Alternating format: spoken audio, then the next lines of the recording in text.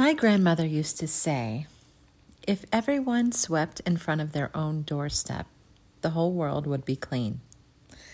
In other words, if we all just take care of our own responsibility in life, everything would work out. Now, of course, we all know that everyone doesn't take care of their own responsibility, but all that we're responsible for is us. And more than that, all that we can control in our life is us. I wonder how much time we waste talking about, complaining about, worrying about, and wondering about things that we cannot change. I want to use every single waking moment working on goals in this life, working on progress, working on myself, and working on things that I can change. There is a huge list of things I cannot change. I can't change what happens in government, other than to pray about it and to vote. I cannot change it. I can't change taxes. I can't really change who lives around me in my neighborhood. I can't decide who lives in all the houses. I can't decide every child that goes to my children's school. Who gets to go, who shouldn't be there. I can't decide who the members are in my church. I can't decide if my children are going to seek the Lord or not. I can pray about all of those things, and prayer is powerful. But past that, we can't do anything about anybody but us. But we can do a lot with ourselves. And our example and influence is about the most powerful thing we have on this earth.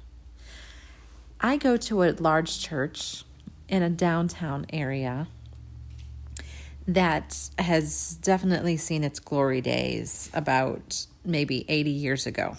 It's actually not a very pretty area. It's very run down, a lot of abandoned homes, abandoned buildings. Our church is a little bit out of place looking with the surrounding neighborhoods because they've long been forgotten, and it doesn't seem like a place that most people would want to live. Why I say that is because as I'm driving to church each week, there is one small lot of a house. It's not even really a house. It's just maybe like a building front. I know someone lives there, but I wouldn't picture it as a single family dwelling. But this one lot and this one small building, there's someone that lives there. I've never met them, but they care about their life. They care about their home. They care about their property.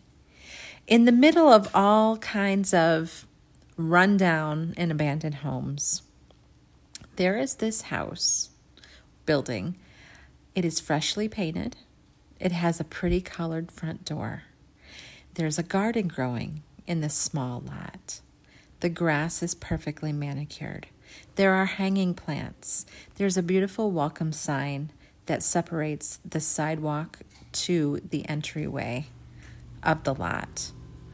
Everything about this very small piece of property shows this person enjoys life, likes living here, and is doing the very best they can with what they have. And every week I am inspired when I see this small lot just about a block away from our church. I do want to eventually meet the owner that lives there because I just imagine that person as being someone who enjoys life and someone I'd want to be around just from how their property looks. Ladies, that is what our life should look like. We can change us. We can do the best we can with our appearance, our clothing, with our smile, our personality, our property. We can do the best we can with our vehicle. Whatever vehicle it is, it can be clean and it can look like the best. We can portray what the Christian life is supposed to be while we make sure that we stay on our own rug, we don't worry about what we cannot change, but we do make progress, make improvements, and make the very best out of everything that God has given for us to control, which is ourselves, our home, our vehicles, our property.